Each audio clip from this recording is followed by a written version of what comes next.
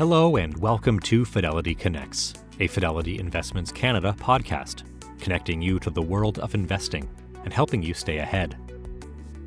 Fed Chair Jerome Powell's hawkish remarks at the Jackson Hole Economic Symposium have raised a slew of questions around the health of the economy and where it's heading. One area that analysts are keeping a close eye on in the midst of the news is the credit market. With higher interest rates coming, what does this mean for credit spreads? Is it possible for there to be a credit resurgence over the course of the year? Joining us today to discuss her thesis for credit and where she sees opportunity in the markets in the months ahead is Denise Chisholm, Director of Quantitative Market Strategy. On the topic of inflation, Denise notes unemployment and wages are not necessarily drivers of inflation, and that government spending has been the bigger driver of inflation. Additionally, Denise shares her thoughts on various sectors, including consumer discretionary, financials, and energy. Today's podcast was recorded on August 31st, 2022.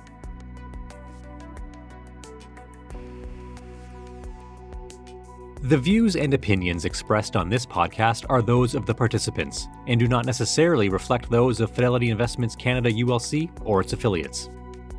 This podcast is for informational purposes only and should not be construed as investment, tax, or legal advice. It is not an offer to sell or buy, or an endorsement, recommendation, or sponsorship of any entity or security cited. Read a fund's prospectus before investing. Funds are not guaranteed. Their values change frequently, and past performance may not be repeated. Fees, expenses, and commissions are all associated with fund investments. Denise, great to see you again. How are you? I'm well, Pamela. How are you?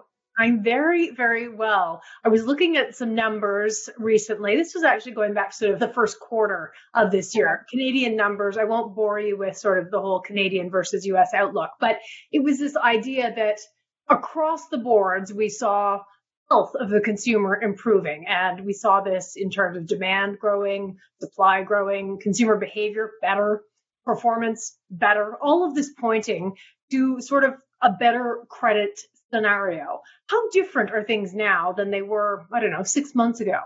In some ways, not that different. I mean, the health of the consumer in both Canada and the United States has been the difference this cycle, I'd say, and the consumer's ability to withstand shocks that we've seen, both from energy prices, although there's still a very low level of percentage of income, and interest rate hikes, because debt service as a percentage of disposable income is near all-time lows, right? Savings was near all-time highs.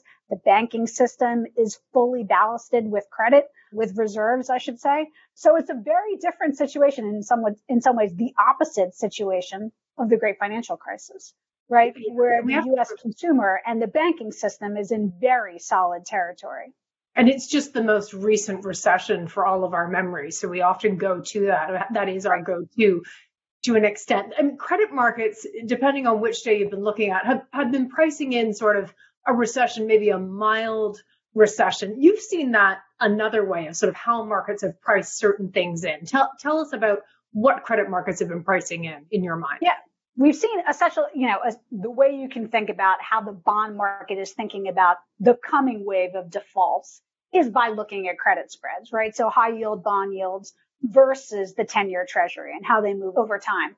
And what you saw was coming out of the pandemic, credit spreads were literally the lowest I think that they've ever been. They were, if they weren't below 2%, they were close to 2% or below. So pricing in like a low risk of a recession, essentially, or just a mild one. Correct. I mean, you could say it's a low risk of recession, but really it's a low risk of defaults. Right. So to some extent, defaults and recession mean the same thing. But in fixed income parlance, let's say that they're thinking of defaults. Now, you've seen that 2% climb to, say, 6%, which is not really at levels that we saw even in the pandemic or that we saw certainly in the great financial crisis. So low levels of default, which may or may not be coincident with recession. But coming off of that peak, which is typical as you see inflation accelerate, you do usually see credit spreads widen as markets become worried that higher inflation risk will create a default cycle. But what you've seen now over just the last 2 months as the equity market has rallied, now granted, we've off the lows, we've given back some of the gains, but what you've seen is credit spreads contract rapidly In fact, the 2-month contraction in credit spreads that we saw from that peak to the most recent low happens less than 1% of the time. But it's actually a very rare phenomenon, and this isn't up to date. We've seen a little bit of resurgence since then. But what's interesting is that when you get these outlier behaviors, meaning that credit improved that rapidly, you can actually see that there's a monotonic correlation, meaning just a stair-step pattern of the more that improves, credit improves, the more likely it is to keep improving, which you'll see in bottom decile, which, we're in the 1st or 1st percentile, I should say, you only have over the course of the next year, 17% odds that credit spreads are going to re-widen, meaning that the base case is, and again, for every decile move, you have higher chances of credit continuing to improve. That's an important backdrop. And really, I think what you see historically is this is in line with the causal factor of the deceleration in inflation. Okay. And this could likely be sustained because of that causal factor. So this should be coincident, as you said, with inflation expectations coming down. And what do we need to see in data to sort of believe that, I guess? Maybe this is one piece. Right. It's certainly inflation expectations coming down, which you've seen, but it's more than that. It's really just inflation from a year-on-year perspective starting to decelerate. And it might interest you because, I look at the chart all the time and it's, you can say it's not coming down very rapidly, but core inflation, core PCE deflator peaked 6 months ago. It was that long ago that it actually peaked. So it's starting to come down in a much more rapid clip. So if you only knew one thing about inflation, you would say, okay, when I look back through history, you would say, well, the cure for higher prices is higher prices, because usually when you see those peaks in inflation, it comes down rapidly. So if I look just through history, even in the 70s and 80s, when you could argue that, well, inflation was sort of stickier, when it comes down, it usually deteriorates. So the year-on-year growth rate usually deteriorates over the course of the next year by at least 350 basis points, if not more, like an average of 400 to 500 basis points. That means that just in historical average, we don't even have to talk about supply chains getting better or the dollar strength that we've seen being a dampening or the rapid rise in rates being a dampening effect, but just a straight average of what you've seen historically means that 9% headline inflation is most likely your base case around 5 a year from now. That is a very, very sharp deceleration. Very sharp. And so then we go in the philosophy discussion, wages and energy, which don't all fit neatly, of course, into the core discussion. However, they are realities and they're how people feel. Yeah. So no, the funny thing is none of this fits neatly into a discussion because I think that the discussion points don't fit the data. So a lot of the discussion points are, well, wage growth is still strong. Therefore, ergo, inflation needs to be sticky. And why isn't that true? Because that really feels true. I mean, it just does in your day-to-day life. But it's not true in the data. That's the only thing I can say, right? So the unemployment rate, which people will hold up and say, well, the unemployment rate needs to go up to get unit labor costs or wages to come down. So therefore, inflation can decelerate. First of all, and I should put this chart up in my charts of the week on LinkedIn, that wasn't even true in the 70s. What you saw was inflation decelerated rapidly, very quickly, with wages stayed sticky the entire time. The pass-through effect was not from wages. It was from commodities. It was from oil. Oil was the bigger driver to overall CPI and that pass-through than wages was. The second point I'd make is that even if we say, okay, the unemployment rate is low, that must be the reason why wages are high. No, the unemployment rate 4 years ago was relatively at the same levels. And by the way, was going down when unit labor costs were also decelerating. So look, I think people are in some ways misguided about the core reasons for inflation, right? We saw coming out of the great financial crisis, a lot of monetary accommodation, right? We didn't get inflation, right? So it's not monetary accommodation. Also last cycle, what did we see? Very low unemployment rate. That was not the driver of inflation then either. What was the driver this time? Government spending. What's rolling off this time? Government spending, right? So we can, are we talking about student debt? Are we talking about the provisions essentially to help with a greener economy? What are we talking about with government spending? or just all the money they threw at it? Roll off of the straight up stimulus of writing checks to people. I mean, there is, some things are a little bit strange in the data where I'd sort of object to the words Fed put, and I would sort of object to the fact that accommodation is something that's good for the stock market. So I think that there's problems in the data. One problem that's not in the data was government spending in terms of stimulus checks is monotonically related to your forward odds of inflation. That was true coming into the pandemic. The reverse is likely to be true coming out of the pandemic. And this rapid deceleration, which we may see over the course of the next 6 months, is likely the reason or the causal relationship for the improvement in the credit backdrop that we are likely to see. So I'll ask you about equities in a second, but if inflation becomes less of a factor, and in fact, everything is deflationary going forward after a certain time, what's the outlook for bonds? So it's funny because I think that over time, it's sort of like a stair-step pattern, is that you can grow into the higher interest rates. And I think right now we're in that stage where, look, yields are in line with inflation expectations, which creates the historical odds of bonds usually total return being up by double digits. So I don't think that the outlook for bonds necessarily has to be a bad thing, even if inflation is a little bit stickier, right? So you could certainly see the situation where inflation comes down, but it's still around 3 to 4 over the next only 4 months, where the Fed still hikes, but at a much, much slower pace, where that might not be so bad for the bond market, where the 10-year treasuries are sort of in this steady state yield, and maybe in 6 to 9 months, it revisits higher when, again, the U.S. consumer can handle more of that. And if the U.S. consumer can handle more of that, the U.S. consumer can handle more just straight spending. Yes, can just handle more. I mean, in some ways, if you think about, the odds in terms of the critical drivers to spending, one of the dampening effects have obviously been the shock of inflation. So when you look at real income growth has been negative. Now they've filled the gap, and they do historically with credit and with savings and all other things. So it doesn't necessarily mean that consumer spending had to retract and contract, and it didn't contract. But what you are likely to see going forward is the reversal of exactly that. To the extent that inflation decelerates, again, just looking at history, when it decelerates sharply. What does that lead to? A very rapid rise or acceleration in real income. So even if income growth or wages did slow, and I do think that they will slow, inflation is just likely to slow faster. What you can see is over the course of the next 12 months where the consumer is even in better shape than they were than the last 12 months. Okay, so let's talk about the sectors, factors lining up. You've explained often they don't line up. Actually, isn't always the case that they do. But for the consumer discretionary discussion, they in fact do.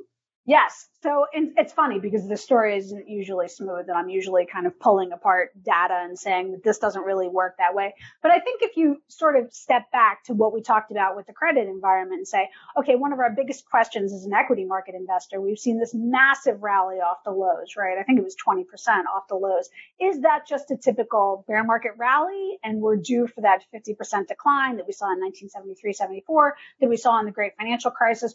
Or is this something maybe that the lows are in? And if we look forward through all the volatility that we're likely to see, we've certainly had some retracement.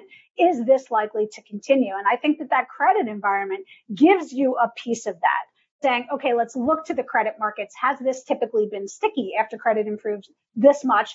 Yes. Is there that coincident driver of inflation? Yes. Does all that make sense historically? The answer is yes. So when you look and you say, okay, well, what works in that environment the best from a factor perspective, where I think equity market investors, certainly in the US, are busy debating about whether or not I should buy value or growth, it's actually volatility and beta that tends to be the best factor to be exposed to. Look, this is the definition of risk, right? So if you look at volatility, what I talked about, and I think this is certainly on my LinkedIn feed, volatility is still cheap. It's been persistently cheap. So you can either think of it that equity market investors aren't giving risky stocks credit, or you can think about it as the earnings estimates of those risky stocks has hung in much, much more than equity market investors expected. And that translates almost directly, and it doesn't, to your point earlier, it doesn't always make a smooth story of high beta sectors or very volatile sectors. On average, one of the best ways to talk about sectors is to divide them into economically sensitive sectors and the defensive oriented sectors. And you can see that when credit improves, it continues to be likely to improve. And what you'll see is every economically sensitive sector on average outperforms, and every defensive sector on average outperforms. So risk from a factor perspective ports very neatly to a sector perspective, especially, and I think that the one sector that we've talked about the most, being consumer discretionary, is really the outsized beneficiary.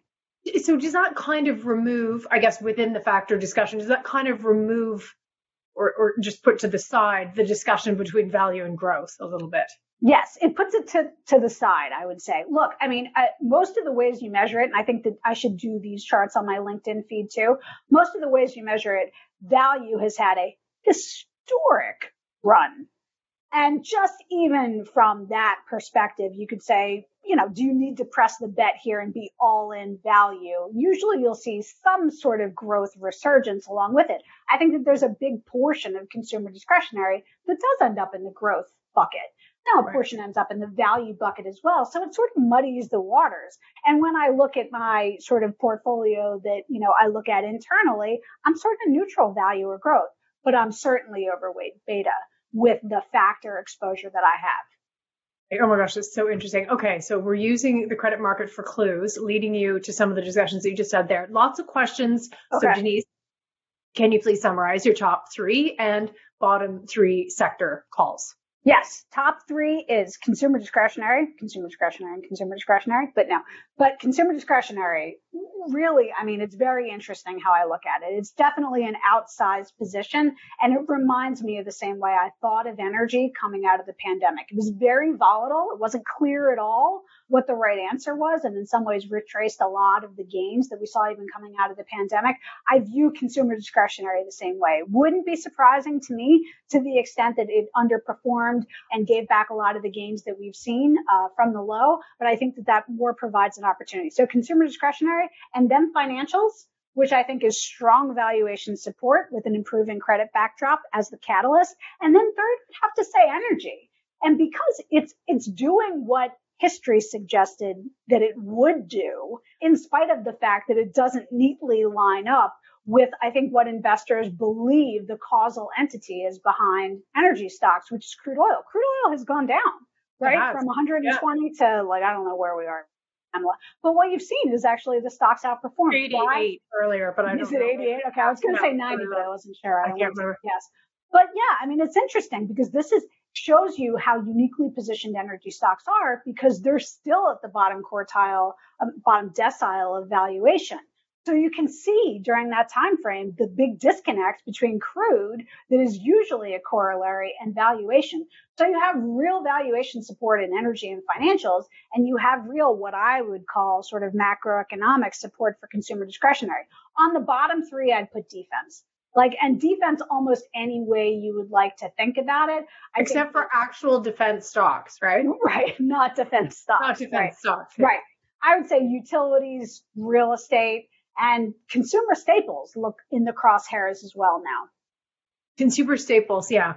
That's okay. Fascinating to get your thoughts on that. One, I mean, I guess it's this idea of bringing back the conversation of the soft landing. And it doesn't really matter what that means. I guess that could mean a mild recession or whatever that's going to mean.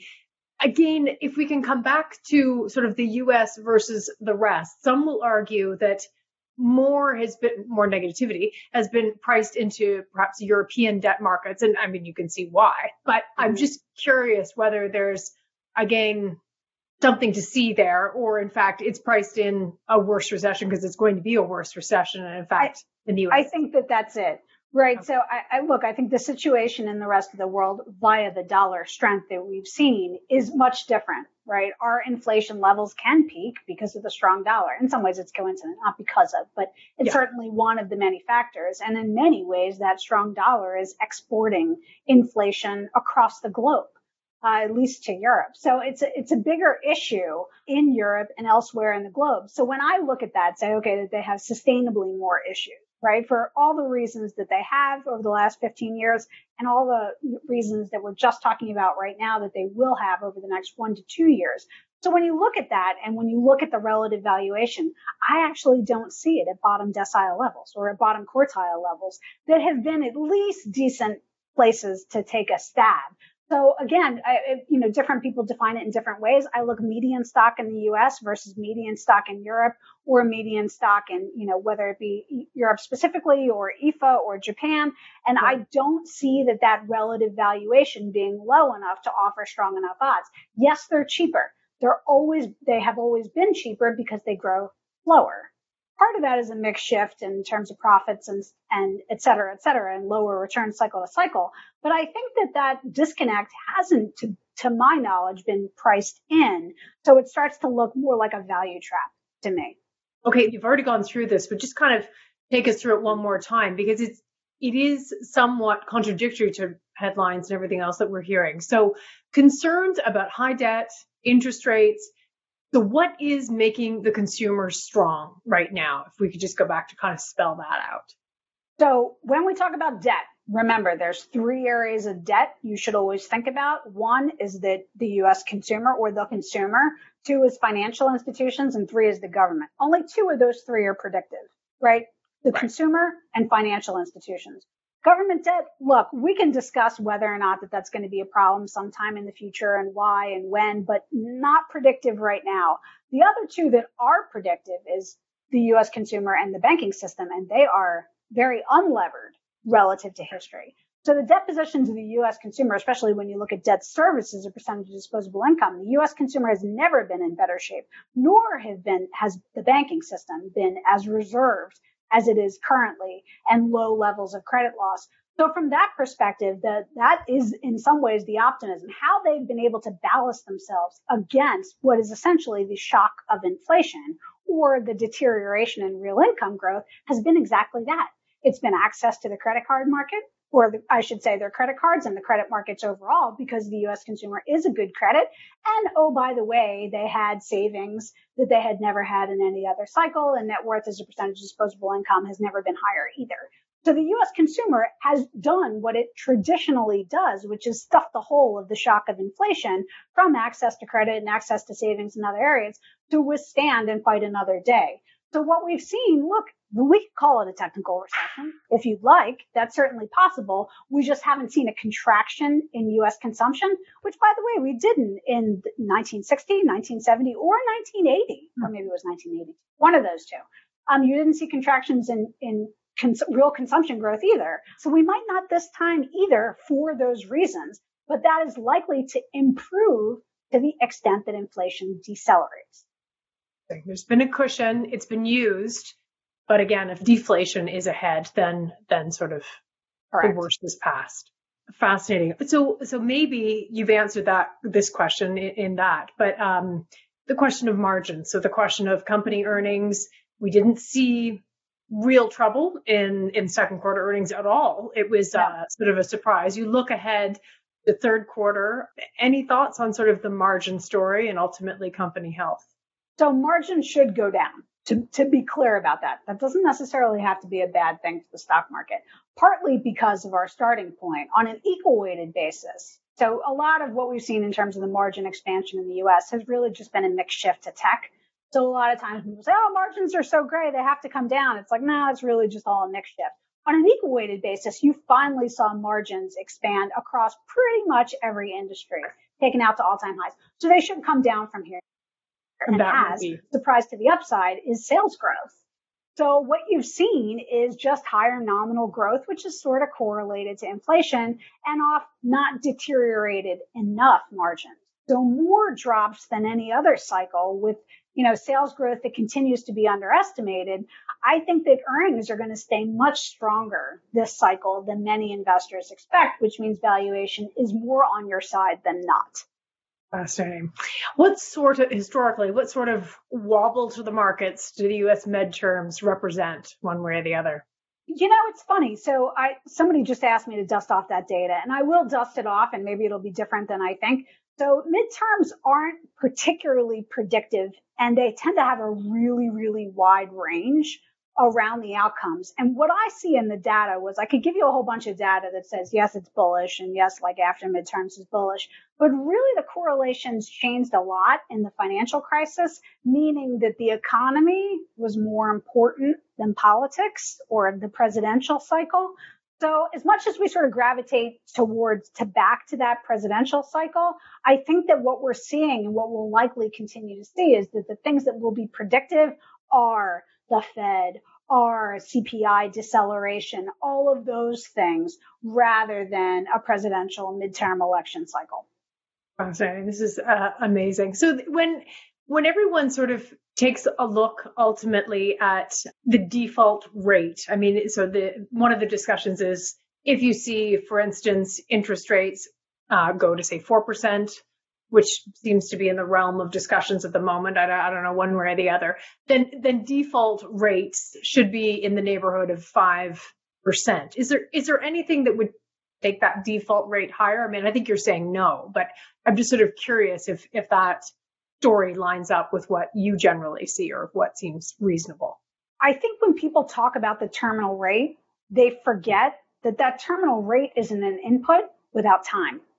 Right. So whether or not the Fed, and I assume you mean when you talk about 4%, you mean the Fed going from 2.5 to 4, well, in 3 months or a year and a half, right? That massively matters to what delinquencies will be for the U.S. consumer, or what non-performing loans or the default rate, all of that, right? So 2.5 can go to 4 over 18 months to 2 years without a doubt, without, batting an eye, or even being a problem for the U.S. consumer as incomes continue to grow, right? So the way you should think about interest rates is the interest rate, debt service, essentially in relationship to income and how much it costs the U.S. consumer.